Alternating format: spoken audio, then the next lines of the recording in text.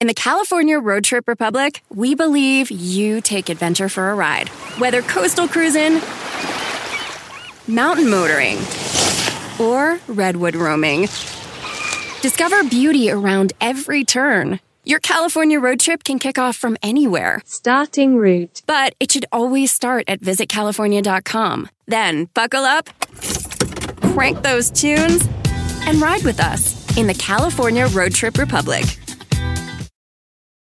March is National Kidney Month. 37 million Americans have chronic kidney disease, also known as CKD, and most don't know it.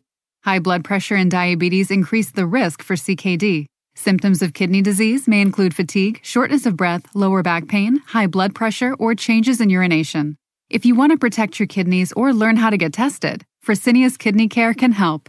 Learn more at kidneyrisk.com. That's kidneyrisk.com.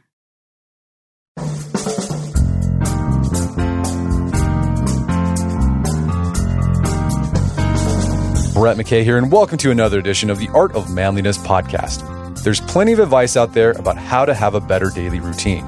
But what's just bunk, and what actually works to improve the quality of your day and your overall life? My guest, medical doctor turned science educator Stuart Farrimond, took a deep dive into the research to find the authoritative answers to that question, and he shares them in his book, Live Your Best Life, 219 Science-Based Reasons to Rethink Your Daily Routine. Today on the show, we walk through a daily routine from morning to night, and Dr. Farrimond shares some best practices to make the most of it. We discuss why waking up to an alarm clock feels so terrible, why you shouldn't drink coffee first thing in the morning, the ideal length of an afternoon nap, how to improve your commute, the best time of day to exercise, and more. After the show's over, check out our show notes at aom.is/dailyroutine.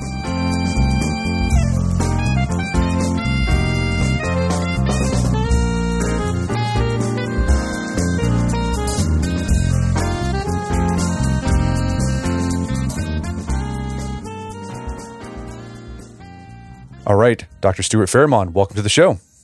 Thanks for having me. So you started off your career in medicine, but then you made the jump to science writing, particularly writing about health and science for a lay audience. Why did you make that jump? Yeah, so originally I was a medical doctor. I was working in a UK hospital, so I'm based in the UK, and we're talking about 15 or so years ago, I was diagnosed with a brain tumor. So it was just kind of completely out of the blue, unexpected. I was having some tests for some other stuff. It was discovered, and I actually had the scan and the result whilst I was at work one day. And essentially, it was a cancerous and malignant brain tumor that I had to have surgery on pretty much straight away. So I guess, what was I? I was 25 or so. Yeah, about 25 when I was diagnosed with it. So I had the surgery. It went well, but it left me with epilepsy afterwards. And because of the epilepsy, it basically meant that I couldn't carry on with medicine, because part of as I'm sure you appreciate, part of the job of being a hospital doctor is that you've got to do out of hours, on calls, night shifts, things like that. And basically, I couldn't really do that and not risk having a seizure in my profession. So that led to me having to step down from medicine, sort of take basically long-term sick. They always sort of said, we'll keep the job, you can always come back at any point. But basically, I don't really, my epilepsy is never going to go away. My brain tumor is never going to go away. So I've never been able to go back. To be fair, though, I don't miss it, because after I left medicine, I got a job in teaching, and I taught for 3 years in a further education college in the UK. And further education colleges, they're like a halfway house between school and university. And I ended up teaching science-themed topics to young people who were interested in going to some kind of health profession. And I just really fell in love with teaching, and then busting people's ideas of what science is. Because I don't know about you, but at school, for many of us, science was this really dull and dry subject. And actually, for me now, I find that science is a thing that helps us understand the world. And actually, it makes me more amazed about the world around me, how my body works. And I want to share that with other people. And I discovered the joy of doing that when I was doing this teaching job. And then it kind of evolved into doing things more broadly. And I realized that actually these 16, 17, 18-year-olds, they don't really appreciate, the science of the everyday. But they reflect pretty much what the average Joe on the street appreciates. And so I realized, actually, if I can reach more people, then I can touch their lives in ways that help them actually appreciate the world more and appreciate how science can inform pretty much every area of your life. And that's where I am now.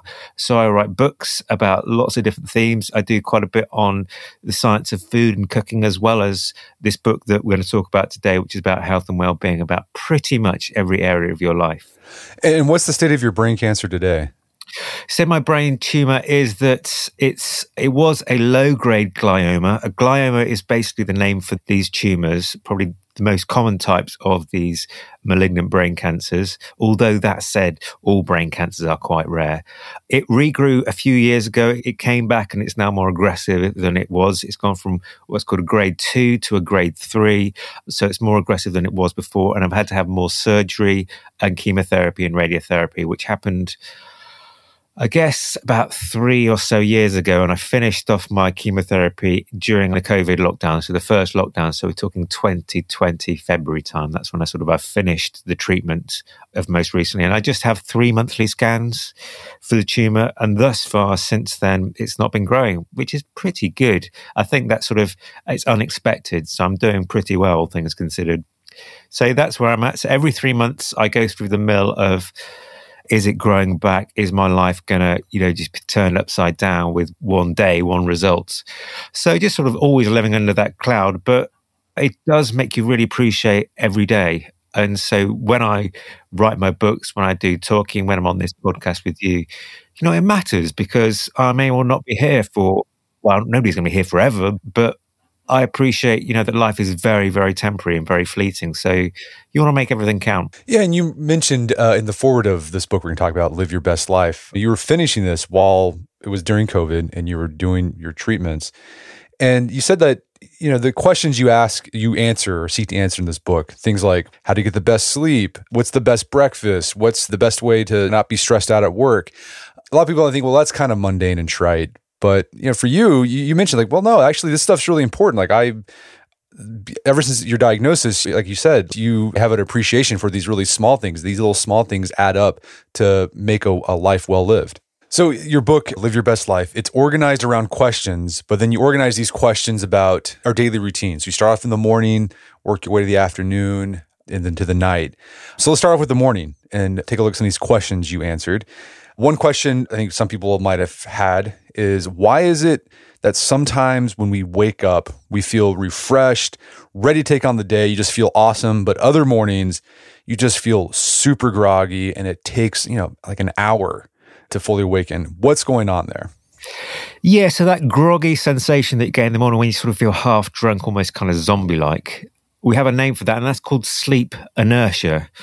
And basically what's going on in your brain is it's not fully switched on yet, because waking up in the morning, you're going from this comatose, unconscious state into the land of the living. And it takes a while for your brain to switch on, for all those cogs to get going. Like getting a car started on a cold morning, that sort of thing.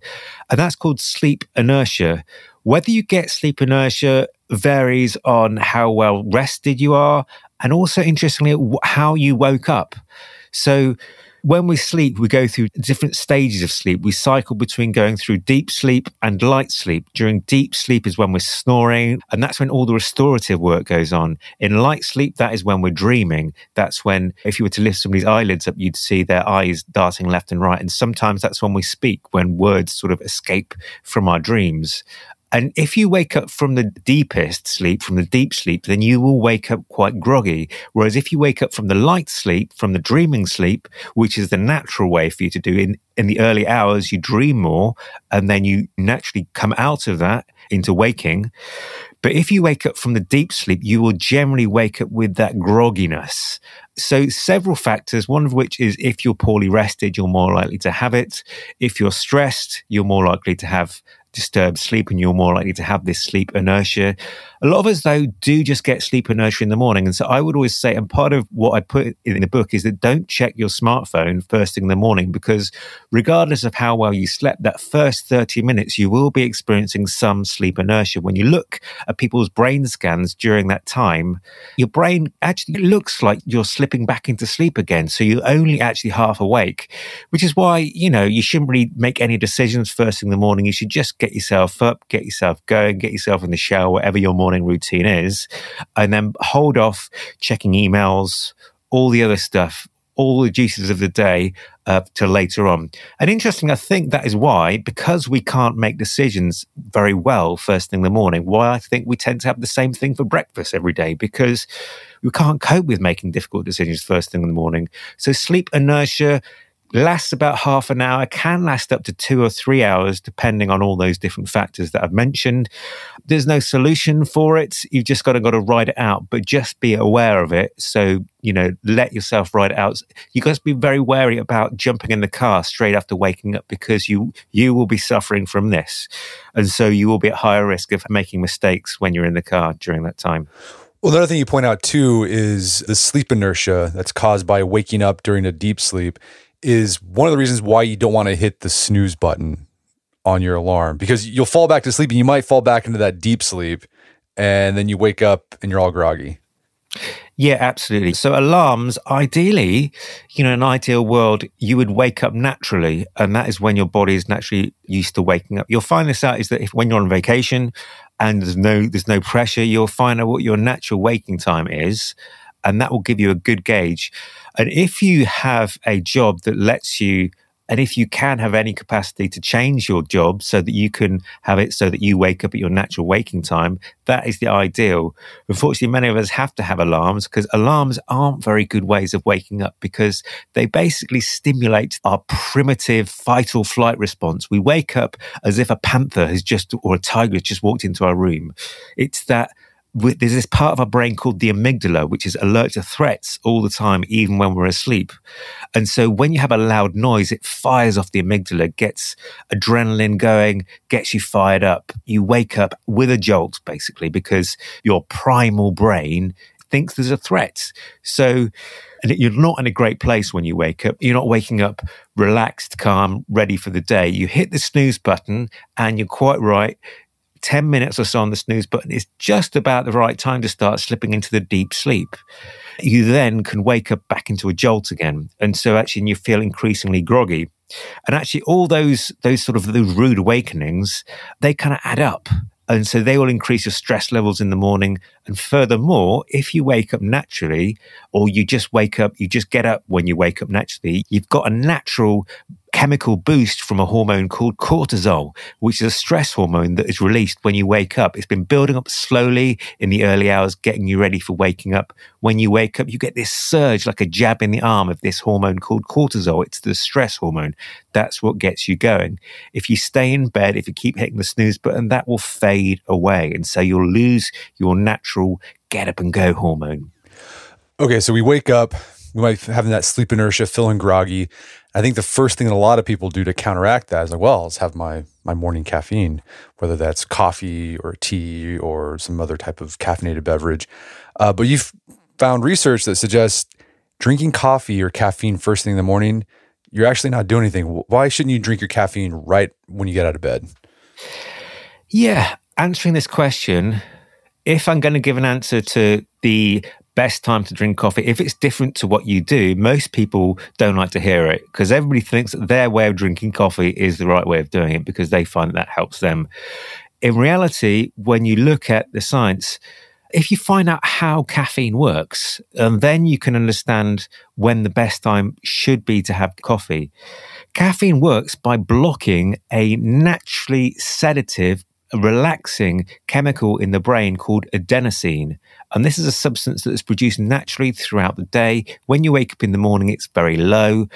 Throughout the day, it builds up and it builds up. It's sort of like a waste product of your brain throughout the day. When you sleep at night, your brain gets rid of it all. And it's adenosine that makes you sleepy. not the sleep hormone called melatonin that people so often know about when people take melatonin supplements because they think it's going to help them sleep. Most of the time, it doesn't do anything at all. The thing that makes you sleepy is this brain hormone called adenosine. And caffeine works by blocking that substance, that adenosine. And that's great because, in an evening, or if you're, driving in an evening and you need sort of a pick-me-up to keep yourself going, then having some coffee, that will keep you going. That will keep you on the road because it knocks the edge off this adenosine that is making you feel sleepy and wanting to make you to go to sleep. But first thing in the morning, that is the time when you have your lowest levels of adenosine. So you have your coffee first thing in the morning, and actually, it's not going to be doing much. It's like you've already got this get up and go hormone called cortisol getting you going first thing in the morning. Having coffee on top of that is basically like throwing a couple of matches onto an already raging bonfire. It's not going to do very much. And actually, first thing in the morning, strong coffee is more likely to make you jittery and give you the side effects of caffeine, make you more uptight, make you a bit more anxious, rather than when actually, if you're going to have coffee, you're going to have caffeine, you want to have it so that it picks you up and it gets you going. So a sort of a nice way of doing it is to wait an hour, hour and a half, maybe a couple of hours into the morning. So the cortisol shot in the arm is started to fade and adenosine has started to come up. So that mid-morning when you're starting to feel a bit sluggish, that will be a time when to have your coffee, that it will actually, you get much more bang for your buck if you have your coffee then. Okay, so shift it 2 hours, or wait an hour to 2 hours. Yeah. Let's talk about breakfast. Is there an ideal breakfast that will help us get going in the morning? Now, breakfast is an interesting one because it's a meal for which we have breakfast foods for. And we don't really have lunch foods or evening meal foods, but we have breakfast foods, which is kind of a curious thing. Across the world, there will be breakfast foods. And you tend to find that if you take a step back and you look across cultures, that breakfasts tend to be based on starches, on carbohydrates, or what you call carbs. They're the things that provide and I know that they're seen as a bad thing these days, carbs are, but actually they're the main fuel for your brain, they're the main fuel for your muscles. So especially if you've got an active job, if you're a kid, then breakfast is really important. And ideally, it should be based on carbohydrates because they're the main fuel that your body and your brain likes to use. You can get by without it. And interestingly, if you're not a morning lark, if you wake up in the morning and actually you don't want breakfast, you doesn't feel right for you, your body isn't asking for it, then there is no benefit in forcing yourself to have a breakfast. Skipping breakfast does not make you put on weight. There is no evidence for that. And actually, when they've done studies and they've got people to skip breakfast, they actually lost weight compared to putting it on. So it's a myth that the breakfast is the most important meal of the day. Many people will need a breakfast because of their lifestyle, because of their body clock, but it's not the thing that it's made out to be. It's interesting your observation about there being special breakfast foods across cultures and that they're usually carby foods.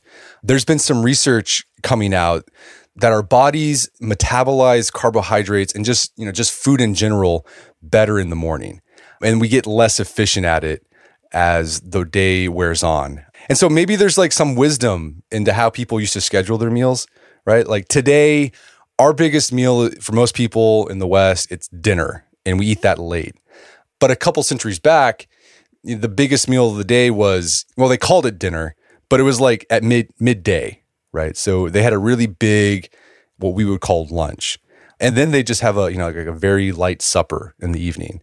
So it might be better for you to eat more of your carbs and calories earlier in the day. And, and there is some evidence for that. And I think eating big and late at night, that is linked with poorer sleep. There is definite evidence for that because at nighttime, everything shuts down. The whole intestinal system goes into sleep, much like the rest of you. So if you have a big meal at night, it'll just be sitting there largely overnight. And actually, that's not very good for you, really, because it's going to more likely to give you indigestion. It's going to disturb your sleep. As you process the food, your intestines generate quite a lot of heat in that process of digesting the food. So especially, protein, that's something that generates a lot of heat. Your body has to work quite hard to process that, to digest it, which is why you get meat sweats at nighttime if you had a big meal in an evening. So whether it's bad for putting on weight, that's a controversial thing. But generally speaking, you're probably best avoiding a large meal in the evening. That said, in the Mediterranean, they eat really late, and people only sit down for their evening meal about 8 o'clock in the evening, oftentimes. And I don't know how they do it. Typically, you'd have like a pastry and a coffee first thing in the morning as your breakfast. Then you'd have a lunch, and then you'd have a big thing in the evening meal. And that's the way they've always done it. I don't know how they do it, because generally, the evidence would say that's not the ideal way of doing things. So yeah, you're quite right, is that a big meal in the evening is probably not ideal for most people. Okay, so you're eating breakfast in the morning, maybe. You don't have to eat breakfast necessarily, but you're probably, hopefully, definitely brushing your teeth. So what's the best time to brush your teeth? Is it before you eat breakfast or after? It depends what you have for your breakfast.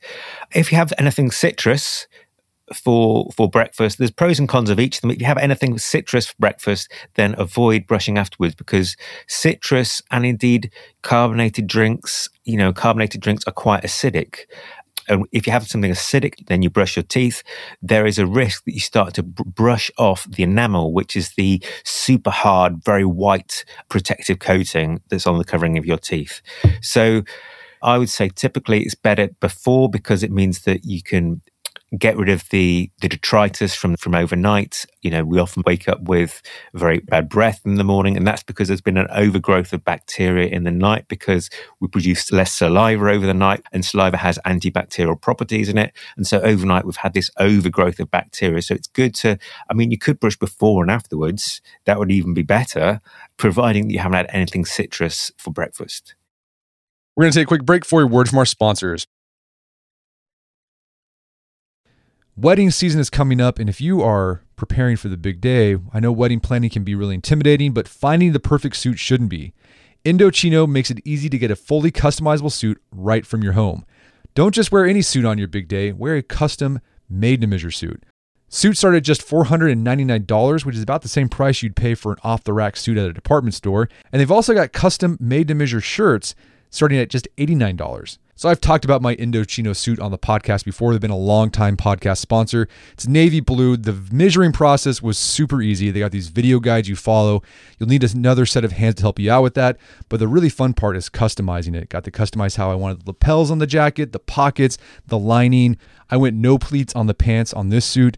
A lot of fun. And then in a few weeks, you have a made-to-measure custom suit sent directly to your door. When planning your wedding, get a suit as unique as you with Indochino. Go to Indochino.com and use code manliness to get 10% off any purchase of $399 or more. That's INDOCHINO.com, promo code manliness. Did you know Fast Growing Trees is the biggest online nursery in the U.S. with more than 10,000 different kinds of plants and over 2 million happy customers in the United States? You can grow lemon, avocado, olive, or fig trees inside your home on top of the wide variety of houseplants available. Fast Growing Trees makes it easy to order online, and your plants are shipped directly to your door in 1 to 2 days. And along with their 30-day Alive and Thrive guarantee, they offer a free plant consultation forever. So I use Fast Growing Trees to order not an indoor tree, but an outdoor tree. There is an oak tree that was in our front yard that died a few years ago due to heat stress. Had to cut it down. There's been a blank spot that I wanted to put another tree there.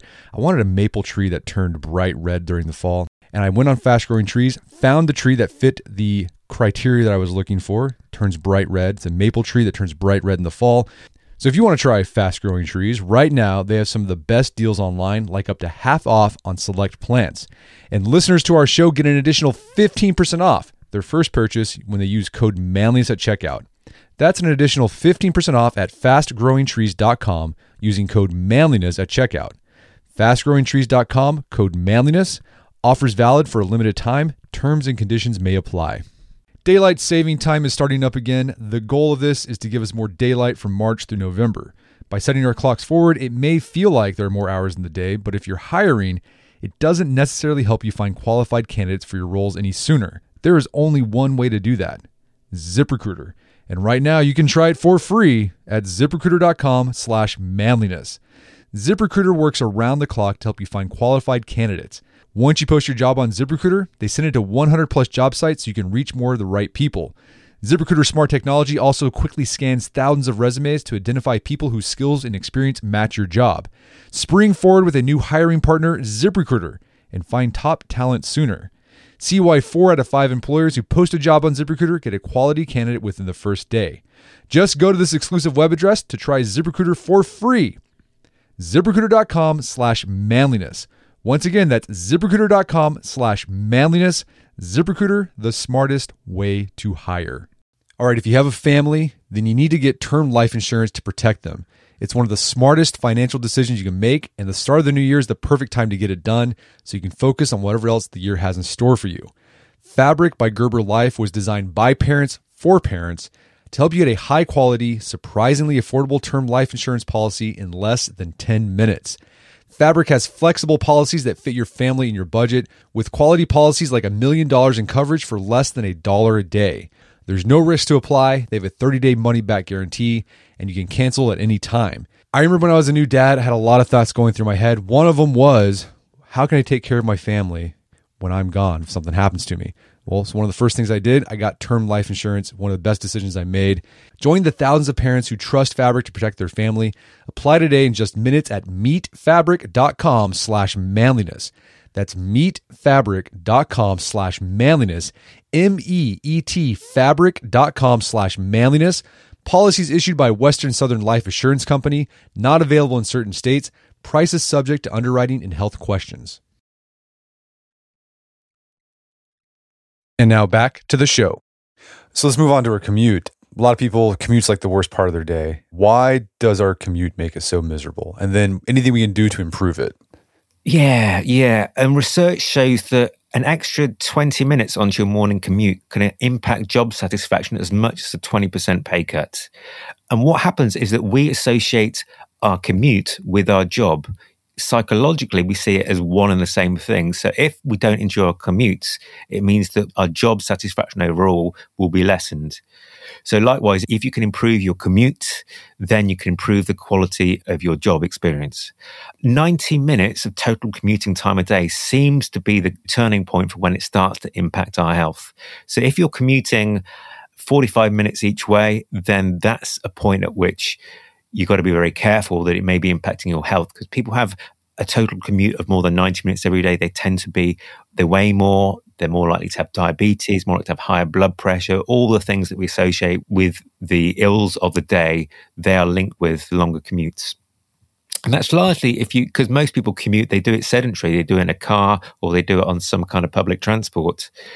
To improve your commute in any way you can, make it as active as possible. So walking, cycling, anything that moves your legs, and that will improve your commute or make you healthier and also put you in a better place when you get to work.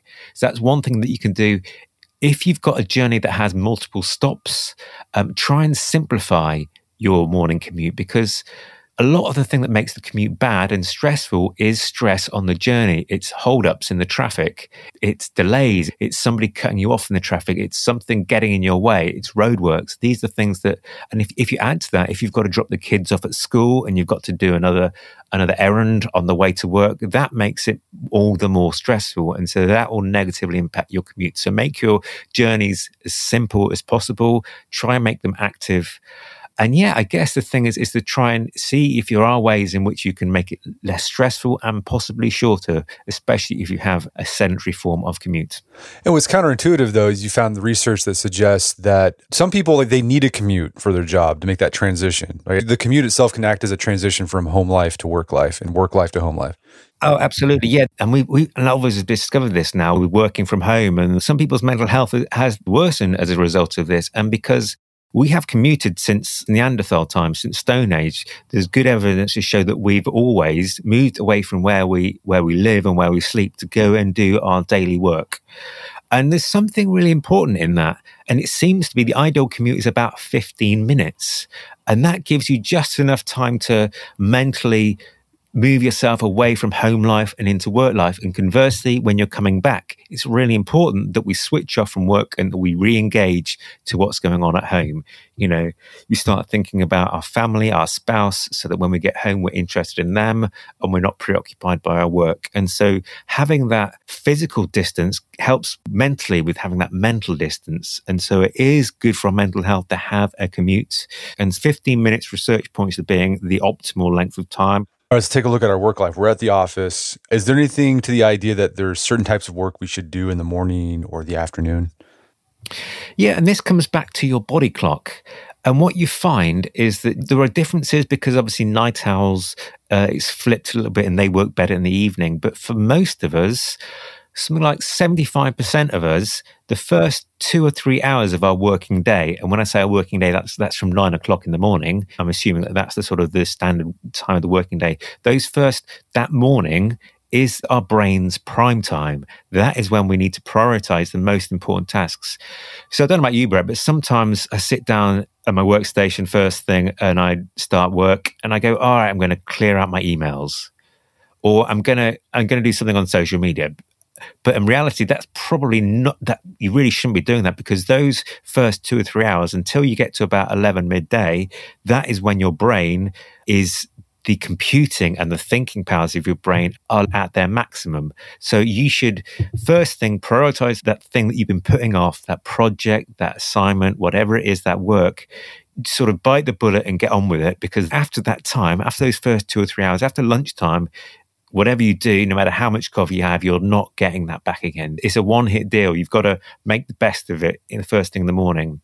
You know, some people say they work, you know, especially in stateside, I know people like to boast about how many hours they work and how they got up so early in the morning and they stayed at work till, you know, gone dark. But actually, people who do that, they're not productive as they think they are. And it's about understanding how your body works, and you can actually work smarter and not harder. So that is one way of doing it, is realizing, you know, my most productive time is going to be in the morning before 12 o'clock, before 11 or 12 o'clock, when things will naturally start to slow down. So yeah, that would be what the science would point towards. Well, let's talk about just being at the office all day. Most people have jobs where they're sitting down, it's sedentary. Anything we can do to just alleviate some of the, I don't know, it hurts. Like it doesn't feel good to sit down all day. And then also I think it's a mental stressor. Anything we do throughout the day to maintain our health and mental sharpness. Yeah, I mean, it was once fashionable to have standing workstations, which some people get on with, and they've not really taken off in the way that it was once imagined. You know, it's often said that sitting is the new smoking. It's nothing as bad as smoking, but yeah, there are high correlation between sitting a long time and poor health, weight gain, and all the things associated with Western lifestyle. So a good way to do it is to try to make yourself stand up and do something. If you work from home, then make yourself a cup of tea or whatever it is, or a cup of coffee, maybe not coffee, but get yourself a glass of water or something, you know, regularly. You may even set yourself a timer just to get up, walk around. And yeah, and that will help. I mean, the thing is that you can't concentrate for very long periods of time anyway. Between 60 and 90 minutes is the maximum capacity in which you can focus on a task with complete concentration and actually be performing well. So when your concentration starts to fade on any given task, swapping to something else is good. Taking a break is even better, and using that as an opportunity to stand up and walk around. Another thing that I heard, which I thought was quite a smart thing, is get yourself some dumbbells or a dumbbell and put it somewhere, maybe by your kettle or by your fridge, somewhere that you will often go to in the daytime. It's maybe a little bit more difficult to do it in an office space at work, but you can do it. You could put a little dumbbell somewhere, and whenever you go there, you can do a few sort of arm curls with it, and you're not going to become really muscular, not become Arnold Schwarzenegger from it, but it will just help. Any kind of physical exercise will help combat the overall fatigue, because fatigue will worsen as we're lots of times sedentary. So any of these things, take the stairs if you can, anything that you can, and it will be specific for you, it'll be for your working environment. You will know things that you can do. If it involves setting a timer on your phone, you know, every 45 minutes to an hour saying stand up now, that will help. Let's shift to the afternoon and evening. Some people get sleepy, naturally sleepy, like 1 o'clock, 2 o'clock. Is it okay to take a nap in the afternoon? And if so, how can you do it in a way so it doesn't disrupt your sleep in the evening? Yeah, again, it's something that's become quite trendy, is having an afternoon nap, having this, and the siesta is, as you probably appreciate, is very much ingrained in Mediterranean culture and in Chinese culture. There used to be a law in China that meant that workers were entitled to an afternoon nap. It was a right that they could have their, I think, 90 minutes or something like that in the early afternoon where they could have a sleep.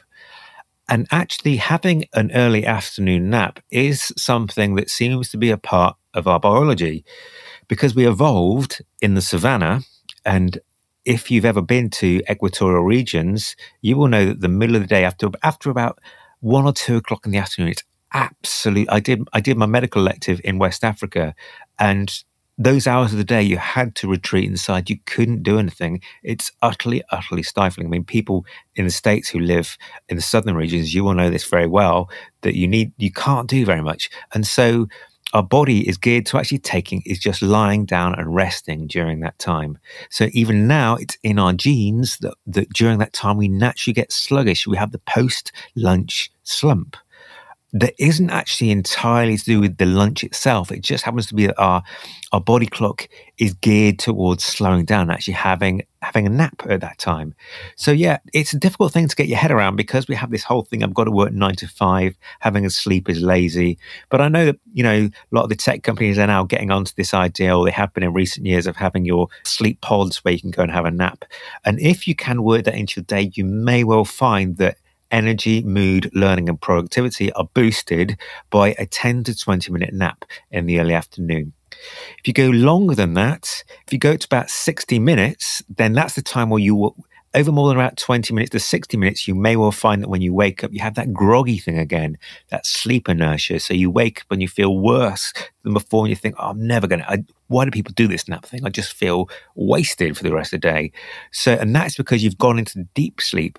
If you're going to do longer than half an hour, then you should do 90 minutes, because 90 minutes is enough time to go into deep sleep and out again, and you'll come out feeling refreshed. Problem is that if you go much longer than an hour and a half, it obviously eats into your day and it can affect your nighttime sleep. So ideally, 10 to 20 minutes. And another way that I've heard people do is to have a coffee before you have your nap. And it takes about 15, 20 minutes for the full effect of the caffeine to kick in. So that will, when you wake up again, you'll have the combination of the feeling refreshed from the nap and the sort of the extra boost from the caffeine. Personally, I don't do that one because I find that the caffeine will affect me before I get to sleep. But that's a tried and tested thing that many people do. All right, let's talk about exercise. When's the best time to exercise, or does it matter?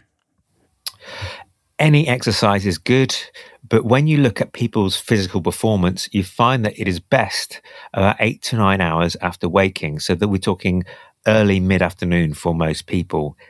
It's geared towards your body clock as well, so you tend to find that people who are in their early 20s and teens, because their body clock is shifted forward by a couple of hours, they will tend to be in their prime in the early evening time, which my theory behind this is that most world records are broken in the early evening time.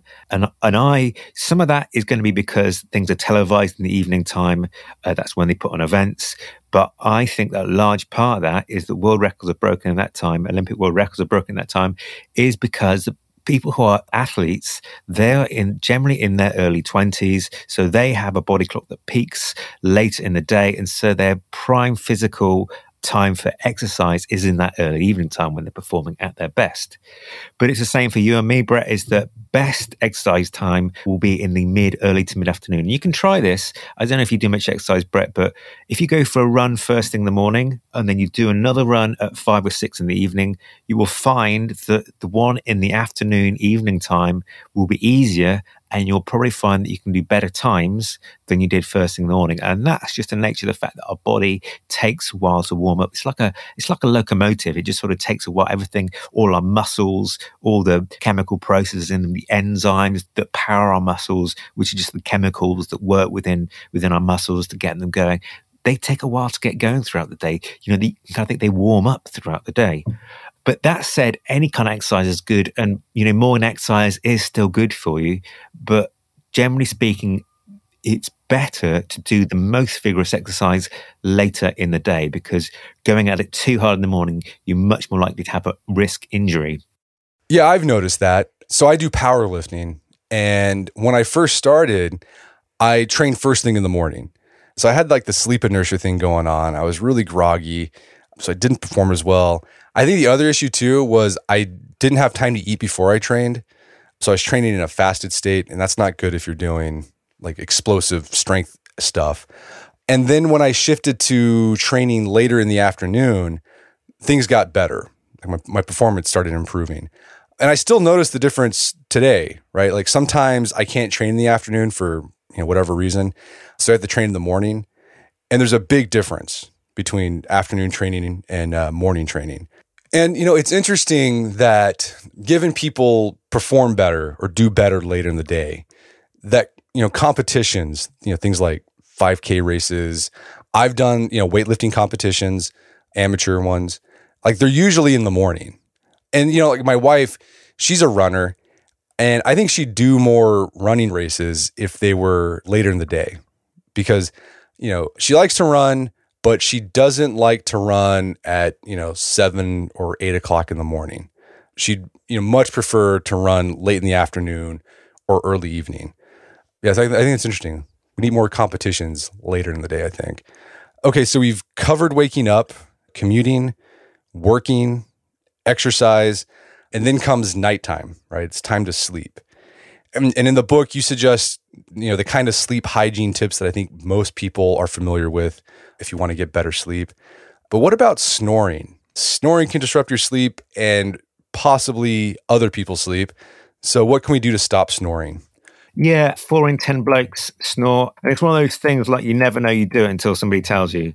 But yeah, it is a problem. I know a couple that they can't sleep in the same bedroom anymore because he snores so loudly and he doesn't like being woken up to be told. I mean, I snore sometimes when I roll onto my back. But yeah, it can be really problematic. How can we stop it? The reason why we snore, you can either have nasal snoring, which is because of the configuration of your nasal cavity, or you can have mouth snoring or throat snoring, which is probably the most common type of snoring. And that is because at nighttime, when we go into this deepest sleep, the deep restorative stage of sleep, we become very floppy. The tone of the muscles drops a lot, so everything becomes relaxed. And unfortunately, that means that the muscles at the back of the throat that keep our windpipe open, they can relax so much that it starts to close our airways, and it becomes like a flapping door in a breeze as it vibrates, and you have this snoring sound. It's more likely to happen in people who are bigger, people who are overweight. So people often find if you lose some weight, then the snoring will stop. Lying on your back is also more likely to cause snoring. Something that people have done with great success is in their nightwear, in their pajama top, they'll sew in a tennis ball into the middle of the back so that it's impossible for them to lie on their back. And they find that is quite a drastic thing to do, but they find that is enough to stop them snoring because it stops them rolling onto the back. There's lots of different things, lots of different aids that you can buy. There's like nasal strips, things that you can put into your nose. There's chin straps. There's pillows. There's some evidence that anti-snoring pillows can help because they align your neck in a certain way so that you keep the airways open more and you're much less likely to snore. The thing is that if you snore and you're very, very sleepy in the daytime, then you could be suffering from a problem called obstructive sleep apnea, or OSA. That's very, very common. More common than I think we appreciate. And that is actually very harmful for your health, not least because your sleep is so unrestorative that you will drift off in the daytime, and your risk of having a car accident while driving are very, very magnified hugely because you're not getting restorative sleep. What happens with people with OSA is they're snoring, and as the muscles relax even more and more, eventually it blocks off their airways.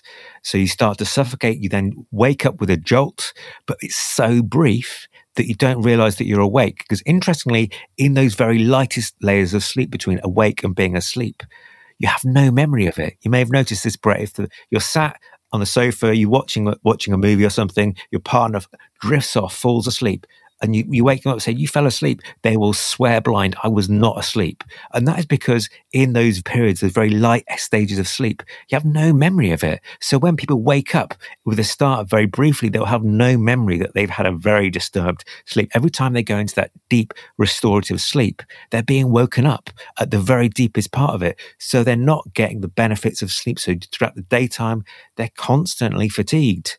And that has long-term impacts, much like doing night shifts. Actually, unfortunately, no matter what we do, seems to When you're working against your body clock, it has negative effects, causes your arteries more likely to fur, a process called atherosclerosis, increases the likelihood of having diabetes and other such conditions by having long-term disturbances to sleep. And this is also the case with OSA, obstructive sleep apnea. So if you feel exhausted, if you find yourself falling asleep when you're waiting for the lights to go from red to green, or you're woken up because somebody's sounding the horn behind you, and especially if your partner says that you snore, then it's worthwhile getting an assessment for that because it's something that's very treatable. Well, Stuart, this has been a great conversation. Where can people go to learn more about the book and your work? Yeah, sure. I mean, the book is called Live Your Best Life. If you're outside of North America, it's called The Science of Living. So The Science of Living or Live Your Best Life. You can find out more about me on all the socials. My name is Dr. Stuart Farrimond or Dr. Stu Farrimond. My handle is Real Dr. Stu, all one word, RealDoctorStu, and that's what I'm on Twitter and Instagram and all those things. I'm not a big social media user, but I will do updates of books and things. I've got a book out recently, which is all about gardening, believe it or not. So it's a completely left field thing for me, but that's selling very well as well. It's just another one of my missions of using science in the everyday in ways in which you wouldn't have thought. All right. Well, Dr. Stuart Farrimond, thanks for your time. It's been a pleasure. Awesome. Thanks, Rick. My guest today was Dr. Stuart Farrimond. He's the author of the book, Live Your Best Life. It's available on Amazon.com. You can find more information about his work at his website, stuartfarrimond.com. Also, check out our show notes at aom.is/dailyroutine, where you can find links to resources where you can delve deeper into this topic.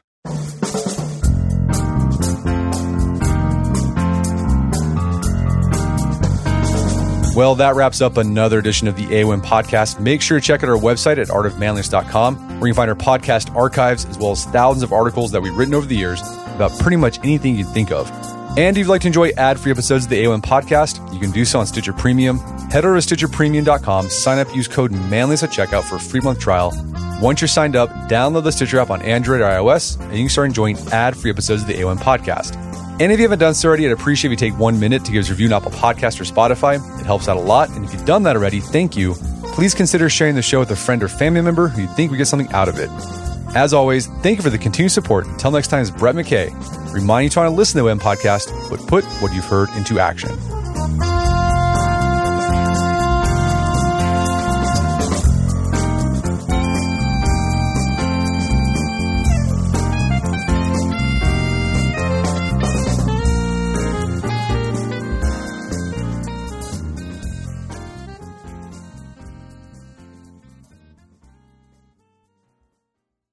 In the California Road Trip Republic, we believe you take adventure for a ride.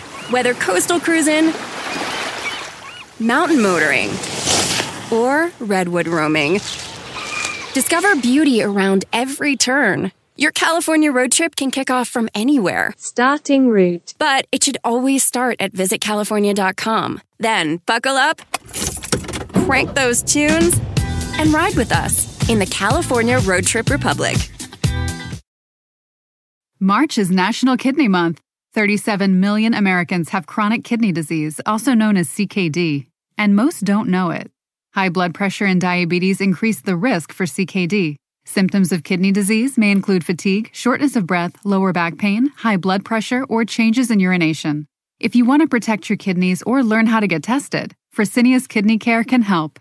Learn more at kidneyrisk.com. That's kidneyrisk.com.